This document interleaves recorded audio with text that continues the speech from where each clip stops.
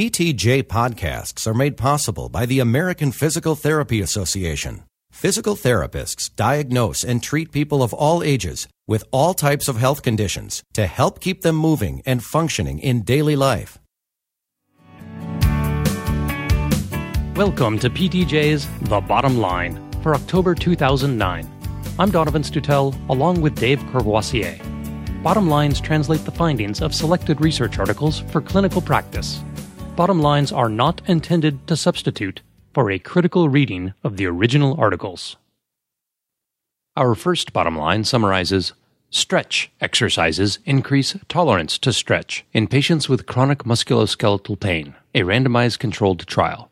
By Roberta Law, Dr. Lisa Harvey, Dr. Michael Nicholas, Lois Tonkin, Maria D'Souza, and Damien Finnis. First, what problems did the researchers set out to study, and why? The use of stretching in pain management programs for individuals with chronic musculoskeletal pain is commonly prescribed. However, little is known about its effectiveness.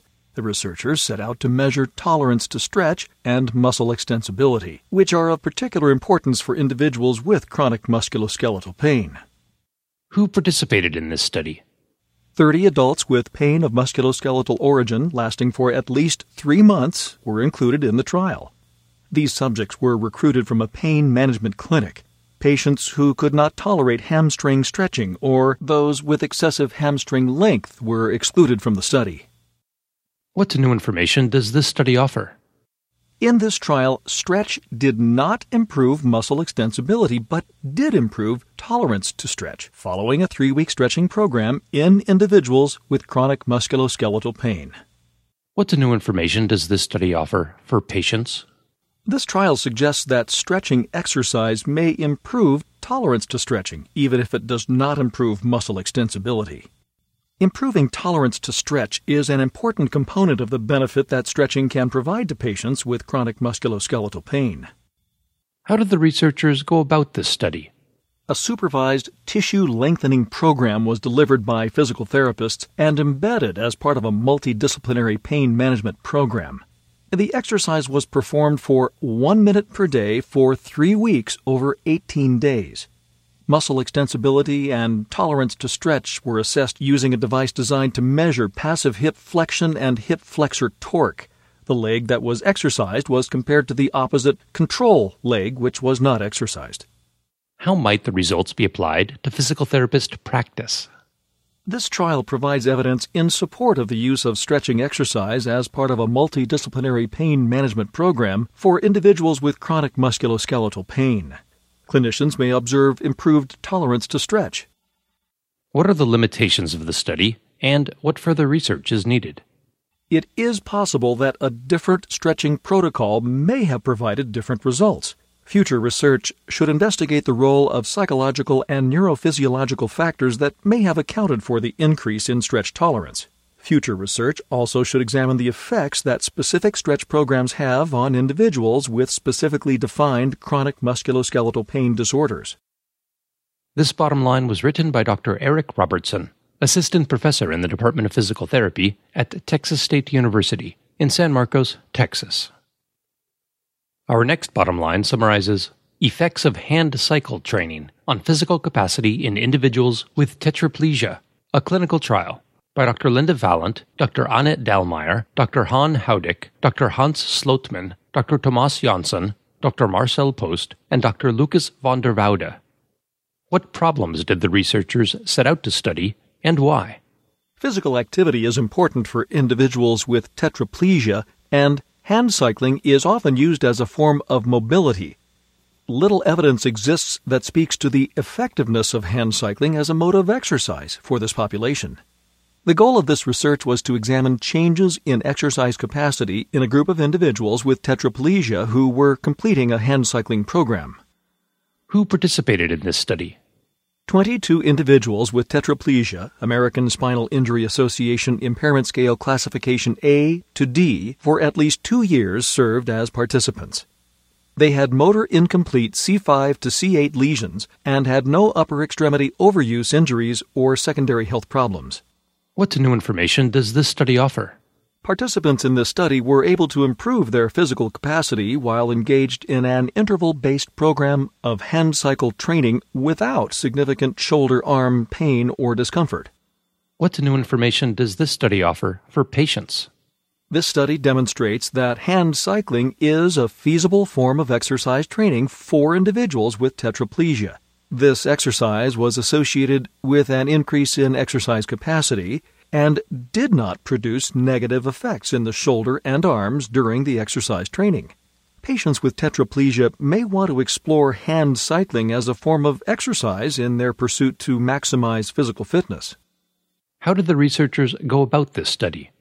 The participants completed a training program over 8 to 12 weeks and about 24 sessions. The training sessions were 35 to 45 minutes in length, were performed at 60% to 80% of heart rate reserve, and were interval-based. The subjects were evaluated before and after the training for peak power output and peak oxygen uptake during a hand cycling test.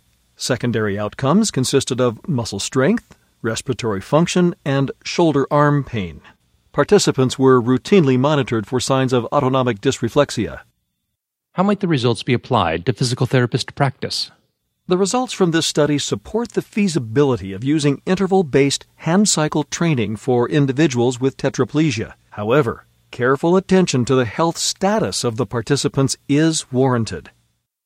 What are the limitations of this study, and what further research is needed? This study was limited by a high dropout rate and poor adherence to the exercise program due in part to a high incidence of urinary tract infections, bowel problems, and pressure sores. Although there were no reports of shoulder-arm pain during training, there was no long-term follow-up. Future research should focus on optimizing hand cycling training protocols and methods to improve adherence to and tolerance of the exercise programs. This bottom line was written by Dr. Eric Robertson. Our next bottom line summarizes STEP test scores are related to measures of activity and participation in the first 6 months after stroke. By Dr. Vicki Stimmons-Mercer, Dr. Janet Keyes-Freeberger, Dr. Xiao-Shu Chang, and Dr. Jema Purser. What problems did the researchers set out to study, and why? The STEP test measures the maximal number of times the foot can be placed onto a 7.5 centimeter step and returned to the floor in a 15-second interval.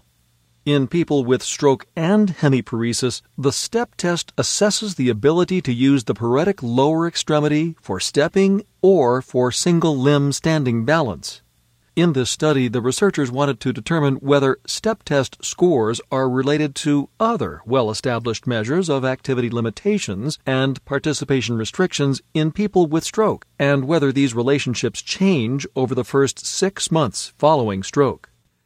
Gait speed and the Physical Function Index of the Medical Outcomes Study 36-item short-form health survey were used as function-level measures of activity and participation. 3 components of the Stroke Impact Scale were used as disability-level measures of activity and participation. Who participated in this study? 33 individuals with stroke were enrolled out of 78 screened for eligibility. To enroll, participants were required to have an acute unilateral stroke with some lower extremity motor impairment, a score 28 or less on the lower extremity motor scale of the Fugl-Meyer assessment, be medically stable and without serious cardiovascular or musculoskeletal problems, be able to follow a 3-step command, be able to reach in all directions with the non-paretic hand in unsupported sitting, be able to see and hear adequately to follow testing instructions, be able to read and understand English, and live within 80 kilometers of the testing site. Participants were excluded if they had involvement of the cerebellum or a history of prior stroke or another neurological diagnosis, were unable to ambulate or live independently prior to the stroke, or had a terminal illness, any pain, or reduced motion or weakness in the non-paretic leg. What new information does this study offer? STEP test scores are related to both function level and disability level measures of activity and participation, but the relationships with functional measures appear stronger overall. Specifically, STEP test scores were positively correlated with both gait speed and physical function index scores at all time points, and gait speed was more closely related than physical function index scores. STEP test scores were also positively correlated with the mobility, activities of daily living, instrumental activities of daily living, and participation domains of the stroke impact scale. The mobility and activities of daily living, instrumental activities of daily living domains were related at all 3 time points measured. The participation domain was related at 2 time points, baseline and 3 months. What new information does this study offer for patients? Stepping performance measured by STEP test scores from either the paretic or non-paretic leg is related to performance of important functional skills such as walking. How did the researchers go about this study? Participants were first tested at a hospital facility between initial admission and 1 month post-stroke. Subsequent laboratory testing was done at monthly intervals up to 6 months post-stroke. Outcome measures were STEP test scores, gait speed, physical function index scores, and mobility, activities of daily living, instrumental activities of daily living, and performance scores of the stroke impact scale. STEP test scores were calculated for paretic leg stepping, non-paretic leg stepping, and the sum of both legs stepping. Gait speed was measured during a 10-meter walk. Physical function index and stroke impact scale measures were obtained through personal interview. STEP test, gait speed, and physical function index scores were recorded at each month. Stroke impact scale scores were recorded at baseline, 3 months, and 6 months only. To determine the relationships among variables, the researchers measured the strength of the linear correlations between each of the variables across all available time points. How might the results be applied to physical therapist practice? The consistent correlation between STEP test scores and activity and participation measures across multiple time periods of recovery from stroke suggests that the STEP test may aid physical therapists in clinical decision-making. What are the limitations of the study, and what further research is needed? The study used a relatively small sample size given the large number of statistical comparisons made. Examiners were not blinded with regard to subject characteristics or test performance on previous visits, but avoided access to this information when possible. Future studies should expand this work to include testing of individuals with multiple brain lesions or significant pre-existing conditions to determine the ability of STEP test scores to accurately predict outcomes in the chronic state. This bottom line was written by Dr. Susan Morton, Assistant Professor in the Graduate Program in Physical Therapy and Rehabilitation Science at the Carver College of Medicine at the University of Iowa in Iowa City, Iowa.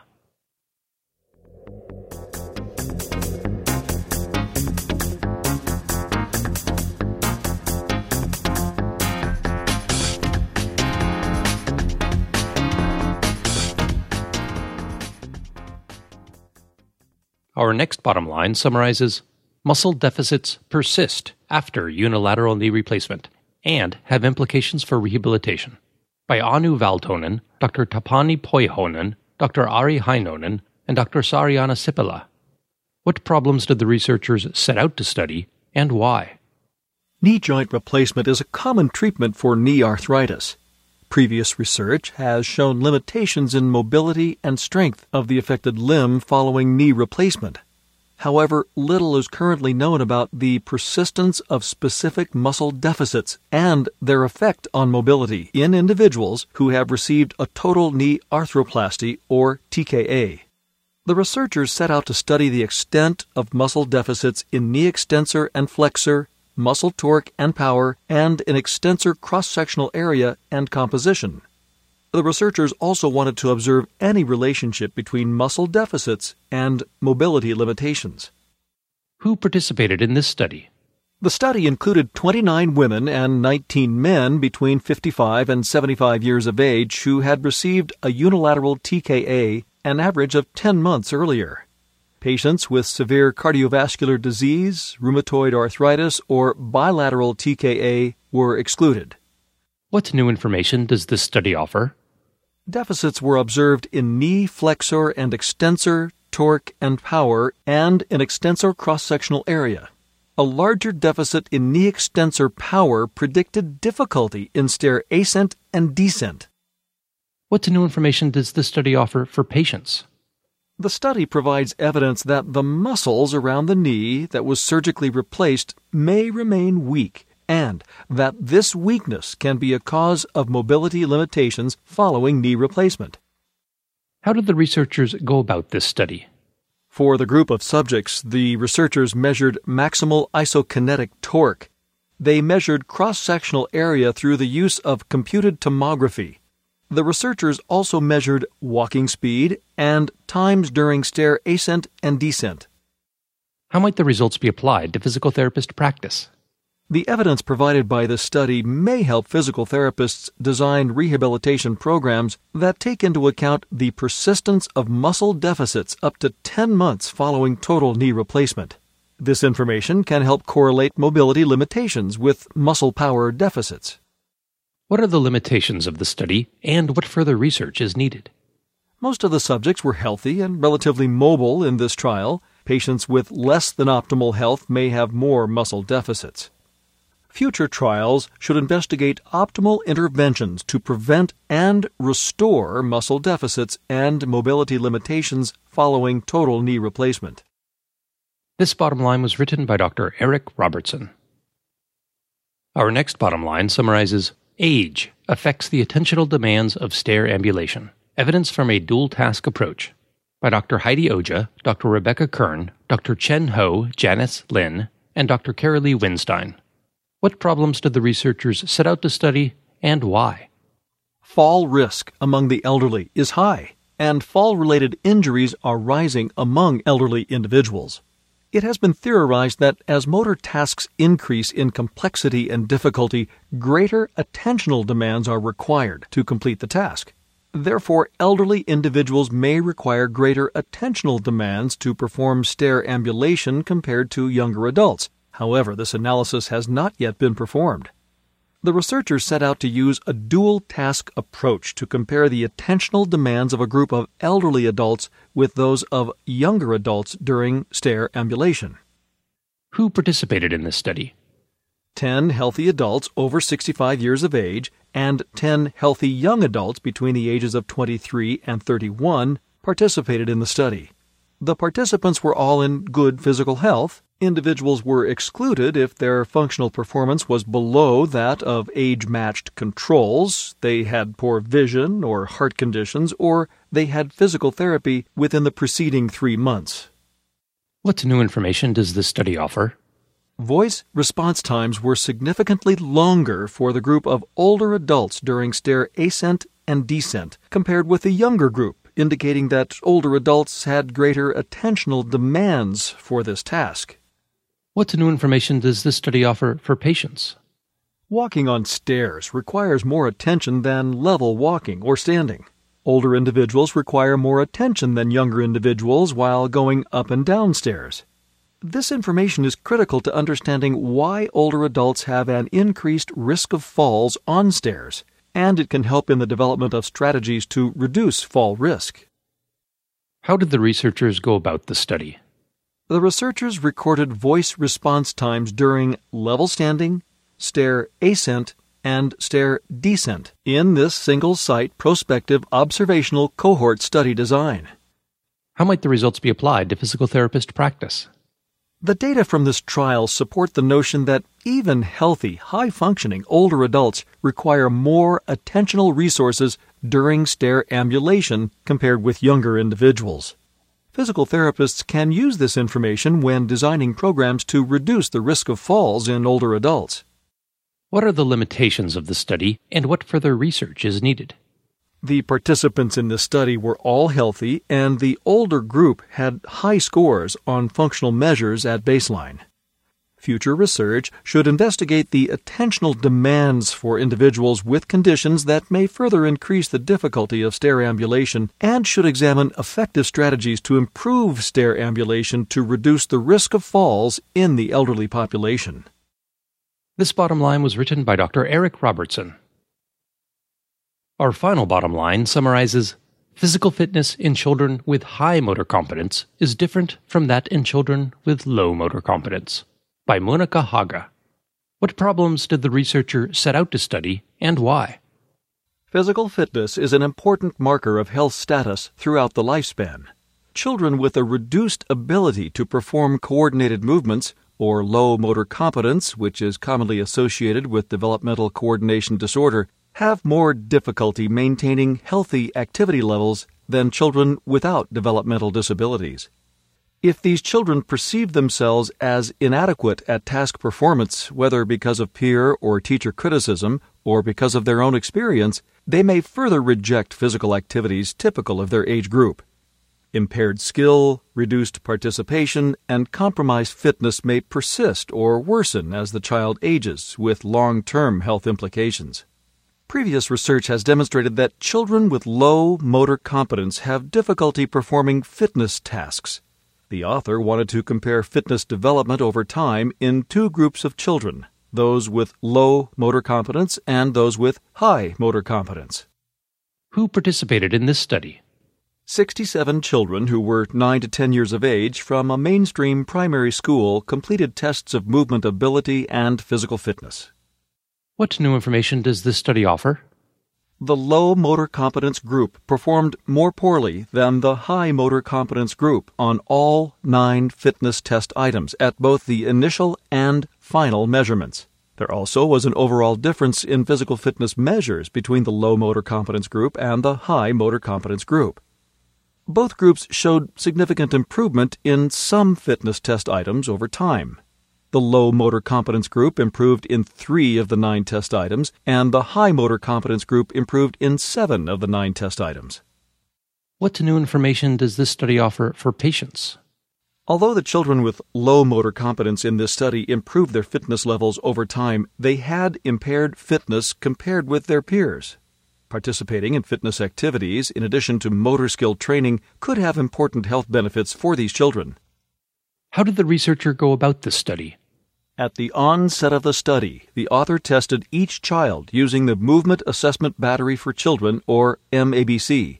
1 week later, she administered the Test of Physical Fitness. The MABC assesses fine and gross motor coordination using 8 subtests categorized as manual dexterity, ball skills, or static and dynamic balance. The Test of Physical Fitness quantifies a child's physical fitness level using 9 items based on jumping, throwing, climbing, and running. Both tests were repeated 32 weeks later. The 12 subjects with the highest MABC scores, indicating motor problems, were placed in the low motor competence group. The 12 subjects with the lowest MABC scores were placed in the high motor competence group. Differences in fitness between the two groups of children over time were assessed using an analysis of variance for the 9 different scores in the physical fitness battery. After attrition or missing data, analysis was performed on 8 children, 3 girls and 5 boys in the low motor competence group, and 10 children, 4 girls and 6 boys in the high motor competence group. How might the results be applied to physical therapist practice? This study supports the concern that children with low motor competence may have reduced physical fitness compared with their peers, and that this difference persists over time. The study also shows that these subjects improve their fitness over time. Given the relationship between childhood and adult patterns of fitness and health, clinicians should address fitness in children with low motor competence. This could be done by creating motivational fitness activities at which children with low motor competence can succeed. Such success may improve their self-perception and encourage further participation in physical activity. What are the limitations of the study, and what further research is needed? Participants were not matched by physical variables such as body composition, and although the author discusses the importance of self-efficacy, it was not measured. Subject characteristics beyond sex and age in this small sample size were not provided. Future research should establish risk factors for reduced fitness in children with low motor competence to further elucidate the relationship between fitness and low motor competence. This could provide a basis for research on effective fitness interventions in children with low motor competence and their impact on long-term adult fitness. This bottom line was written by Dr. Susan Perry, Associate Professor in the Physical Therapy Program at Chatham University in Pittsburgh, Pennsylvania. Thanks for listening. This has been a production of Science Audio, online at www.scienceaudio.net. We always appreciate your feedback. You can email ptj@scienceaudio.net or leave a voicemail at 626-593-7825.